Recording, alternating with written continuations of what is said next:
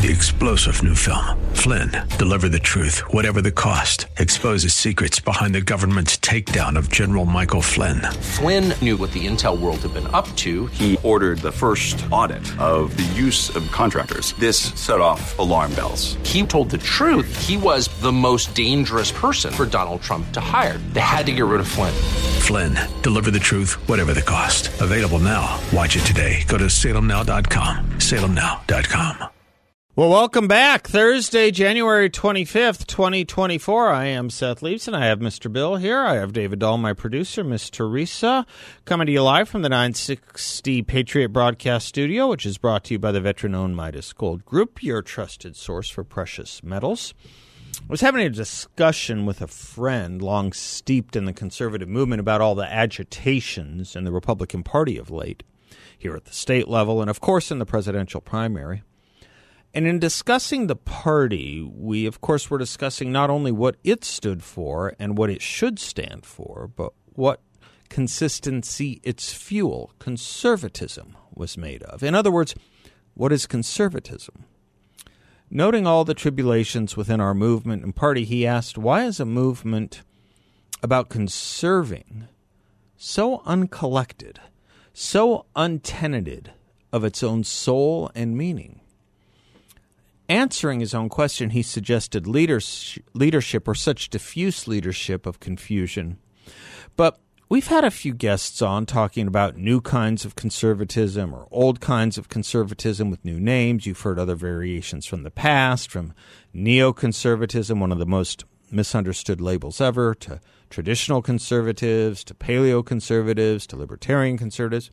National conservatism is but one of the kinds you hear of more and more now.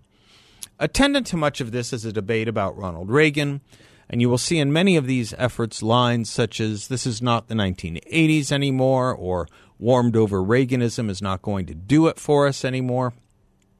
Ironically, it was William Buckley and National Review that helped lead the uniting of all the previous factions into what was called fusionism in the 1960s. Why ironic? Because it was National Review in the 2016 January issue titled Against Trump that began or reopened the Great Divide once again. What they at first, or Buckley at first, fused, his legatees defused. I often point out it's interesting that William Buckley never wrote a book on conservatism, but he did write Up from Liberalism, a book on liberalism. One might say every book he wrote was a book about conservatism, but then again, I might just as well say everything written by James Madison is conservatism. The other odd problem is that conservatism, complaining about Reagan nostrums being anachronistic, is that there's also something endemic to conservatism which abjures changing with the times. As Calvin Coolidge put it about our founding in a response to the progressive Woodrow Wilson's understanding that it could be updated, nay, should be updated from time to time, Coolidge wrote and said this on the 150th anniversary of our founding, 1926, July 4th. Quote, about the Declaration of Independence, there is a finality that is exceedingly restful. It is often asserted that the world has made a great deal of progress since 1776, that we have had new thoughts and new experiences which have given us a great advance over the people of that day, and that we may therefore very well discard their conclusions for something more modern. But that reasoning cannot be applied to this great charter. If all men are created equal, that is final. If they are endowed with inalienable rights, that is final. If governments derive their just powers from the consent of the governed, that is final. No advance, no progress can be made beyond these propositions. If anyone wishes to deny their truth or their soundness, the only direction in which he can proceed historically is not forward, but backward, toward the time when there was no equality, no right of the individual, no rule of the people. Those who wish to proceed in that direction cannot lay claim to progress. They are reactionary. Their ideas are not more modern, but more ancient than those of the Revolutionary Fathers. Close quote. Now, you think about the year he said that, the marking of 150 years of our existence, and we think about what is coming 2 years from now, the 250th anniversary of our founding. Do you think we'll commemorate it anywhere close to how it was celebrated in 1926 or 1976 for that matter? Many of us remember that patriotism. Woodrow Wilson put it that, quote, liberty does not consist in mere general declarations of the rights of man. It consists in the translation of those declarations into definite action, close quote. And he argued for updating the Declaration of Independence. Perhaps because the world, which includes, of course, America, never fully accepted the truths of the rights of man, we could have presidents questioning the usefulness of resting on the principles of the self-evident truths in the Declaration, in our founding. And thus, Wilson and his intellectual descendants could and would always agitate and never be at rest, and never allow us any rest, always supporting frenzy. Some of this would be why Harry Jaffa would point out that in 1776 America was nothing, promising to become everything, and in 1976 we, having become everything, promised to become nothing. And we look at 2026 and we worry, don't we? So much so that a large and growing part of our education system is trying to tell us, thank you to the New York Times, that we don't even have the date right, and that 1776 is meaningless compared to 1619. I mean, if truth is relative, so are the thoughts of every American up until the New York Times decided to give money to Nicole Hannah-Jones to change our date and create a pedagogy that upends everything we knew until that time. I've put a lot out there. Let me circle back. William Buckley, in one essay, put it that he said, I am asked most frequently by members of the lecture audience, what is conservatism? Sometimes the questioner, guarding against the windy evasiveness one comes to expect from lecturers, will say, preferably in one sentence. On which occasions I, Buckley says, reply, I could not give you a definition of Christianity in one sentence, but that does not mean that Christianity is undefinable. Usually that disposes of the hopes of those who wish for a neatly packaged definition of conservatism which they can stow away, he said. Charles Kessler of Claremont, who used to work for William Buckley, wrote, American conservatism presupposes that there is something worth conserving, but we can hardly know what to conserve without knowing what America is and what it stands for. A political movement cannot form itself around a Socratic declaration of ignorance.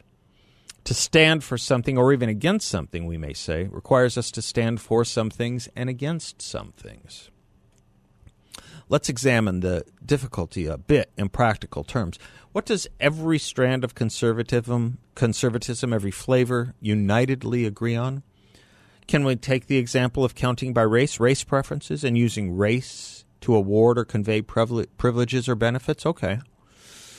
As Charles Kessler asks, how many times, for example, has the Republican Congress ducked the chance to eliminate race and gender preferences in federal hiring, contracting, and grant-making? Republicans, including many staunch conservatives, flee the issue, mostly because they do not care to wage an uphill battle on an issue on which liberals presumptively command the moral high ground. In other words, they concede without quite admitting it that equality and justice are liberal causes to be defined by liberals, defended by liberals, implemented by liberals. When conservatives in political office have to accost fundamental principles, they prefer to do so indirectly, from the shadows, behind many veils.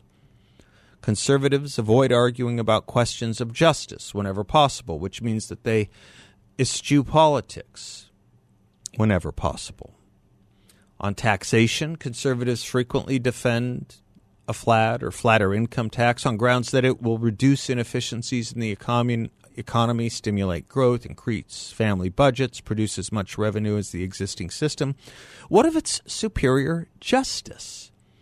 Few indeed are the conservative politicians who will condemn the basic unfairness of taxing extra increments of income at higher rates. The equality of citizens under law, free employment opportunity, other aspects of tax policy, these are moral questions too, when seen from the point of view of American principles, but the moral case for them often goes unmade by conservatives who are so depoliticized as to shun any appeal that cannot be reduced to a matter of efficiency, economy, interest, or tradition. Tradition can be a great and good thing, of course, but it is never good just because it is traditional. Slaveholding had its ancestral traditions, too. To tell right from wrong within a tradition or among traditions requires a moral standard that has a validity or goodness independent of the tradition. It requires an abstract principle. My pitch is that we should redound to abstract principles, those that are applicable to all people at all time, as Abraham Lincoln said. That's what our founding was about, the abstract principle of the importance of life and liberty and our inalienable rights to them, as well as our pursuit of happiness. That, I believe, is the conservative project and should be, and we should not be afraid to talk about the justice of those things. I'm Seth Leibson. We'll be right back. Well, welcome back to the Seth Leibson Show. This is a day of some new guests. We're going to have Representative Austin Smith joining us in a little bit. He has a great piece of new legislation he's going to tell you about, and I'm excited to introduce him to the audience. Great guy I've come to know recently. And in studio, gentleman I made reference to yesterday, colloquially known as the Suits Upstairs. He is our general manager. He is Mark Durkin.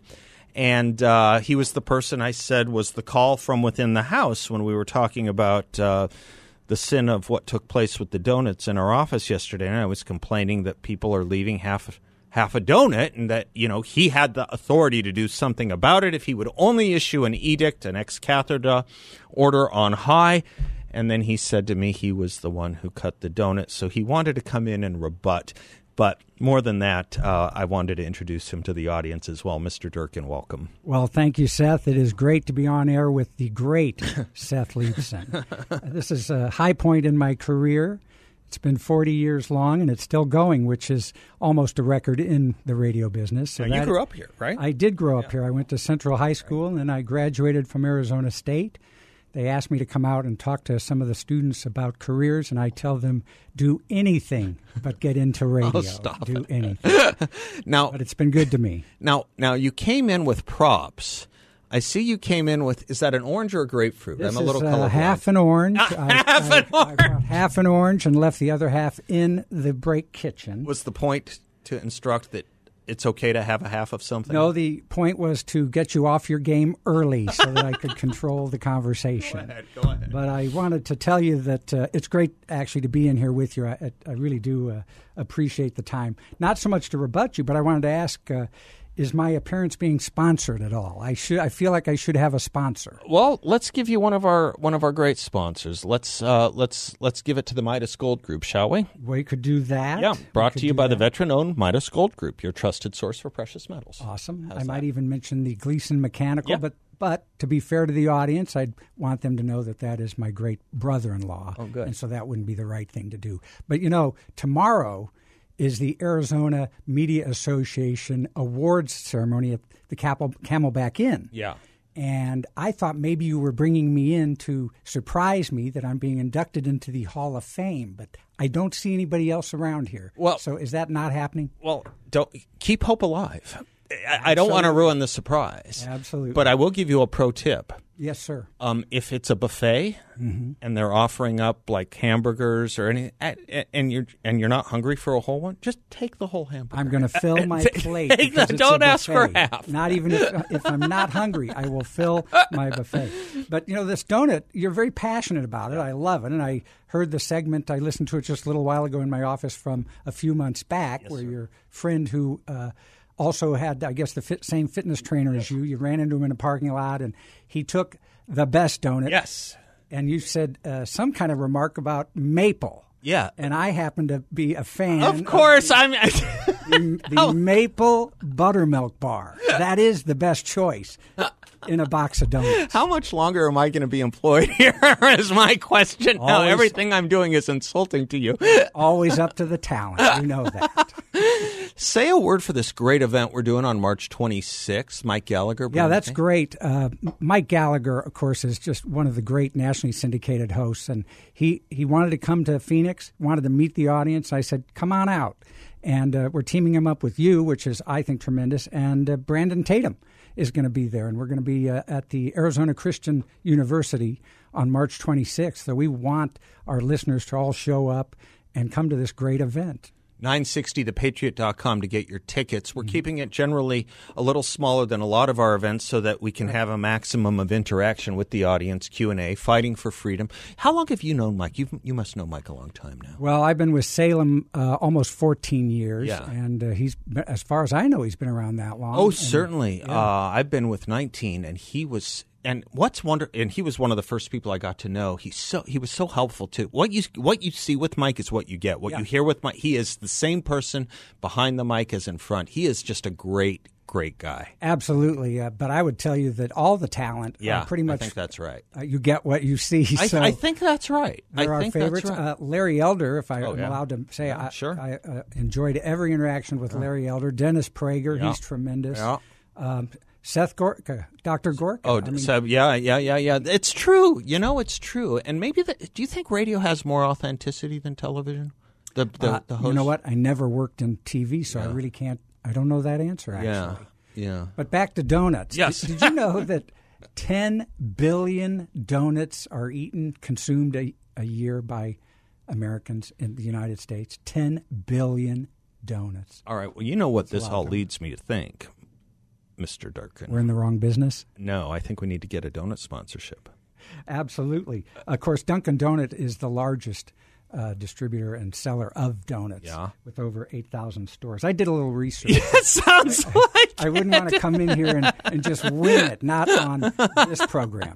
I could get away with that somewhere else, maybe with Dennis Prager. Oh, yeah, but sure. Not with you. We make you cite your sources around here. Get us a donut. Bosa Donuts is a local operation, I think. There's some other ones that are out there. Dunkin' is based out of Massachusetts, as I recall. did not know that. Yes, Dunkin' is based out, and they all but they have to have a pink box. And I heard earlier the story of the pink box. Does your audience know? It's cheaper paper. Cheaper paper. It's the undyed white paper. I'm glad you came. I'm glad you weren't that offended that I still have a job. I'm not offended, Okay. not at all. I'm having a great time. But you're going to let the rest of the Back staff, here you're going to let them just... Back here in the state, my wife and I, 40 years later, here I'm back, and it's just great. And this is a great team. You and I did the same thing. We both came back to Phoenix. Right. Yeah. And David Dahl, your producer, fantastic. Bill, awesome. I mean, this is just a great team here at Salem. So thank you, and thank the great listeners. Thank you. Hey, Mark. Yes, sir. Don't worry. I like maple bars. This guy's going places, Seth. I'm telling you. He's going places. Thank you, Mr. Durkin. Thank you, Thank sir. you, Mark. Thanks for being a good sport. And we learned a little bit about, I guess, with Edmund Burke's philosophy, we learned that maybe we should, him being an Englishman, maybe we should focus a little bit more on American conservatives here. Because I don't have James Madison on donut ethics, and maybe I should. Actually, I did find an Edmund Burke quote. Okay, let's and have it. It was, "Just do it." The most famous one people know of Edmund Burke. You know what, Mr. Bill? The only way for evil to triumph is for good men to do nothing. You're a good man, Mr. Durkin. It's a good group of men we're around, and women, of course. We mean man is a synecdoche for all human beings, and that's your word of the day, synecdoche. All right, Austin Smith coming up. We'll be right back. Well, welcome back to the Seth Leibsohn Show. As I mentioned before, this is a day of a few first-time guests and hopefully the first of many reappearances. Over the course of last year, when I was involved with the free speech crisis at ASU, I noticed there was one representative, aside from the chairman of the Judiciary Committee in the Senate, one representative who showed up diligently and alertly at every single one of those hearings.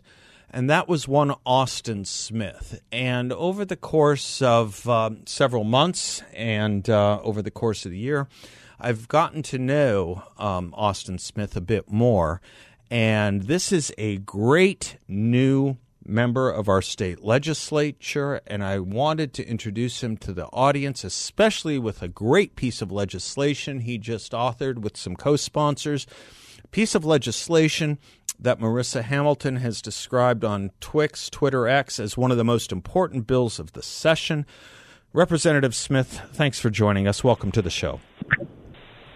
Hey, Seth. I'm happy to be with you. Thank you for everything you do, and I'm happy to help lead this fight for freedom and the Constitution and the Bill of Rights with you. I want to thank you. I want to talk to you about this concurrent resolution that you sponsored. Before we do, just as a first-time guest, tell the audience a little bit about yourself, how and where you grew up, and how you came to be doing what you're doing. I'm a proud fifth-generation Arizona native. My family came to Arizona in 1908 on a covered wagon before statehood. Yeah. I grew up in the West Valley. I actually am very honored and privileged to get to represent in the Arizona House of Representatives the district that I grew up in.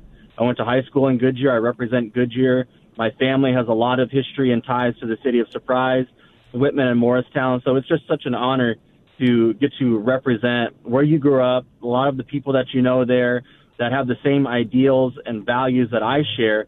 So it's just such a great privilege to get to serve the states that I love and the district that I love and fight for things that are important like free speech, the Constitution, the freedom to move, the freedom to own your own business, everything that makes our country so great, and Arizona a beacon for many other people to come here. And it's just an honor to be in a position where I can be a representative of the people for our republic. Well, that's great, Representative Smith. Thank you. And this is a year of other good news in your family life as well, as long as we're mentioning family, right?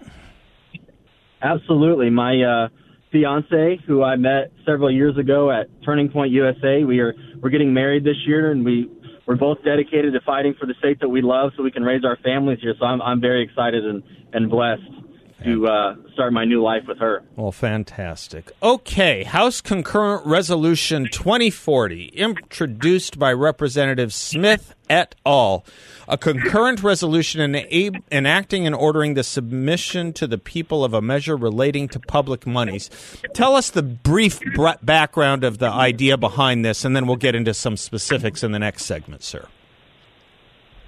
Sure, Seth. Well, there has been an alarming call and organized movement to reduce the freedom of individuals by using taxpayer money, public money, for this state and for political subdivisions of this state to join organizations or associations through their cities, towns, counties, to be a part of groups that advocate to limit that freedom, like reducing your ability to consume meat or dairy products, how many clothes you can buy, how often you can drive your car, when you can drive your car, if you're able to fly by an airline, if you're able to own a business and produce goods.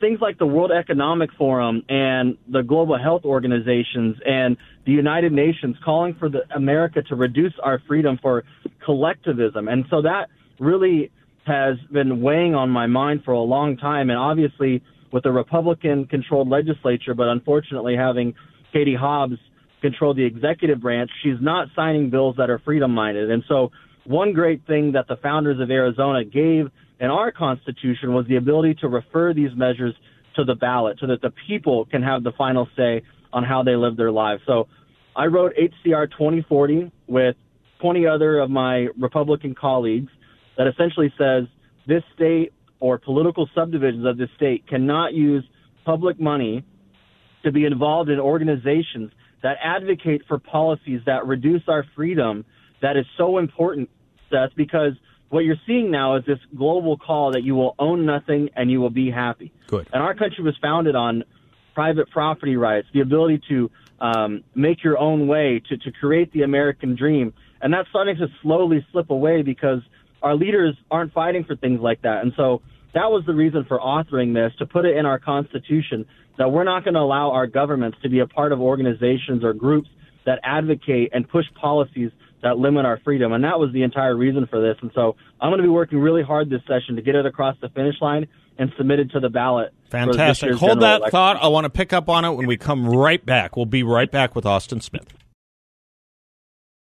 Welcome back to the Seth Leibsohn Show. Privileged to have Representative Austin Smith with us. He is proudly represents Legislative District 29 here in Arizona, talking about his concurrent resolution enacting and ordering the submission to the people a measure relating to the use of public monies.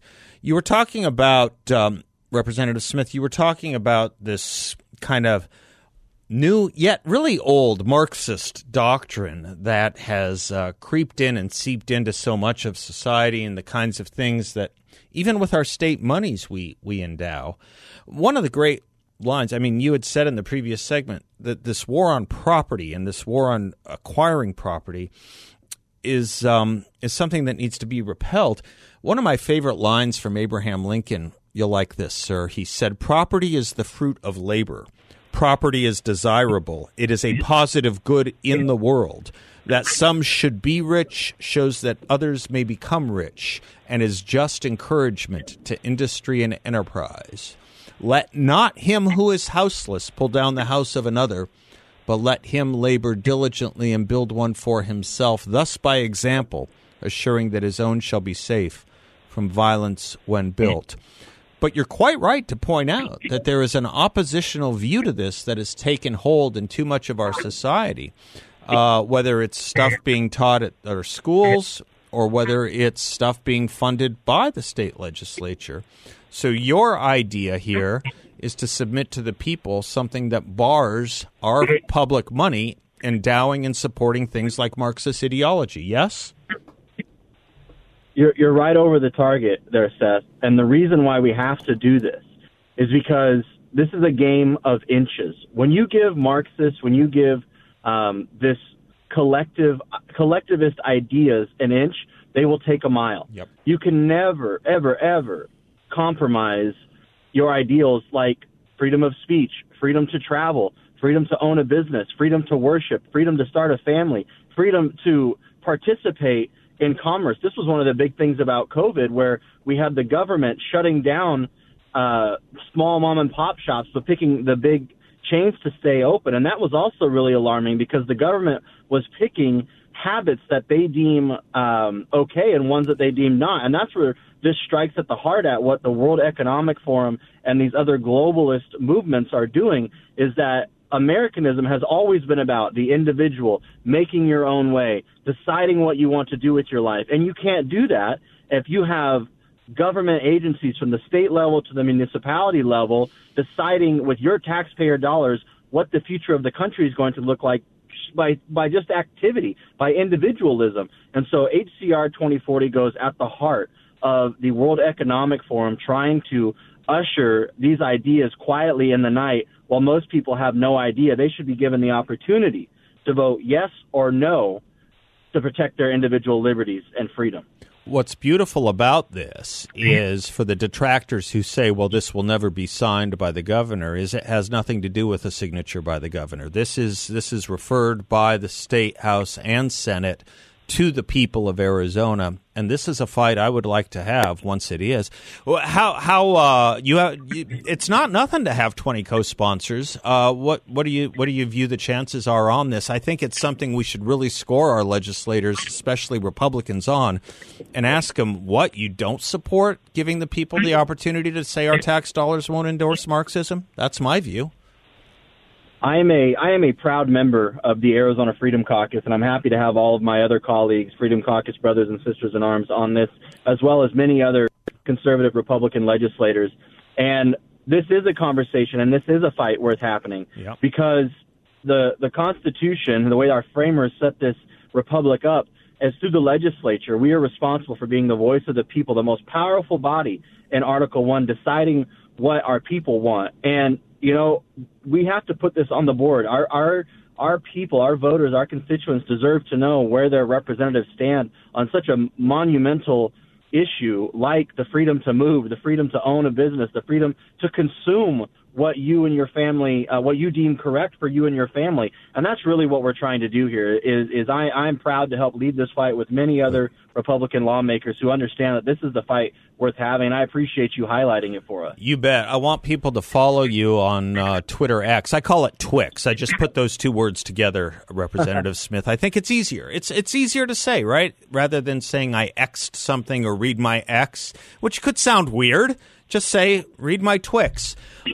So your handle is at AZ Austin Smith. Couldn't be easier. At AZ Austin Smith.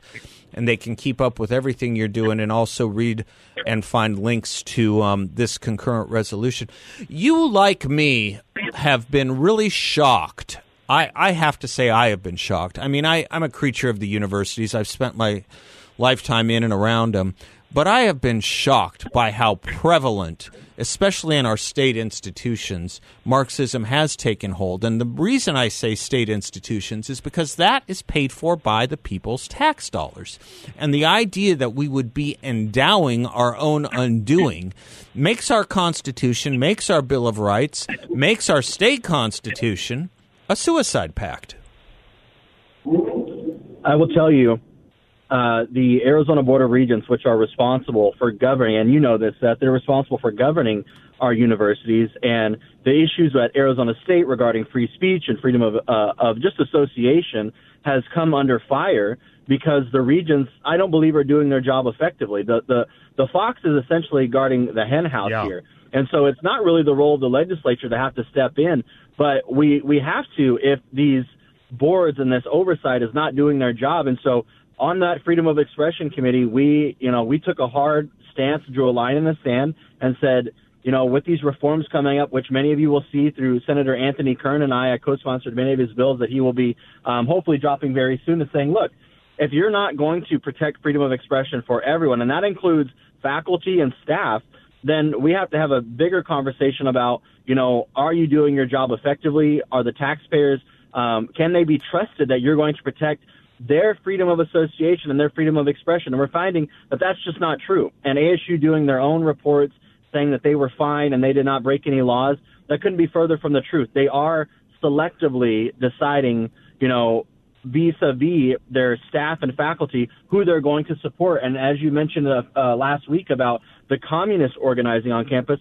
there was no call from the faculty there to shut down the events. But when conservatives gather on campus, there was always intimidation or there repercussions for people who participate in that. And that's where the regents have to step in and do their job. And unfortunately, they're not.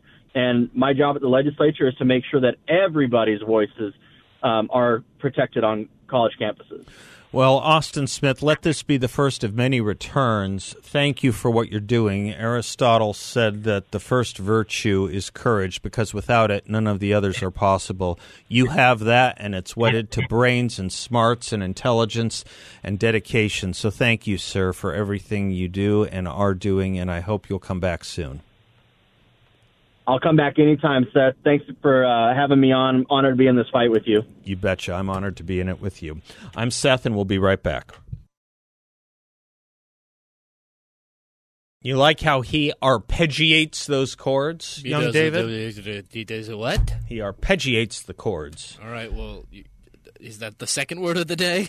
Yeah, it is. But any musician knows what I'm talking about. Oh.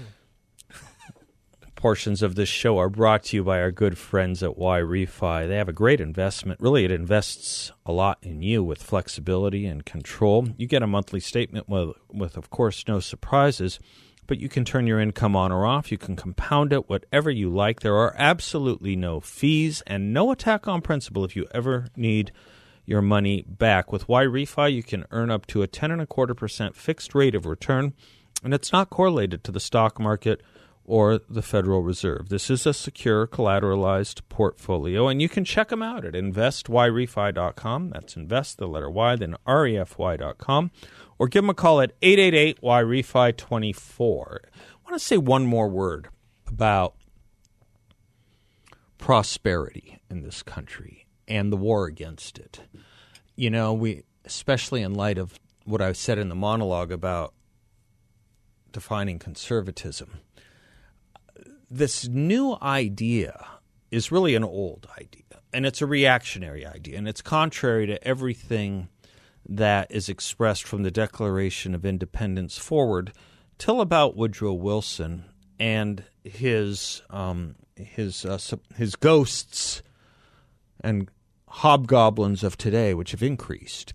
You stop teaching liberty. Liberty doesn't happen naturally. Reagan tells us this. Lincoln tells us this.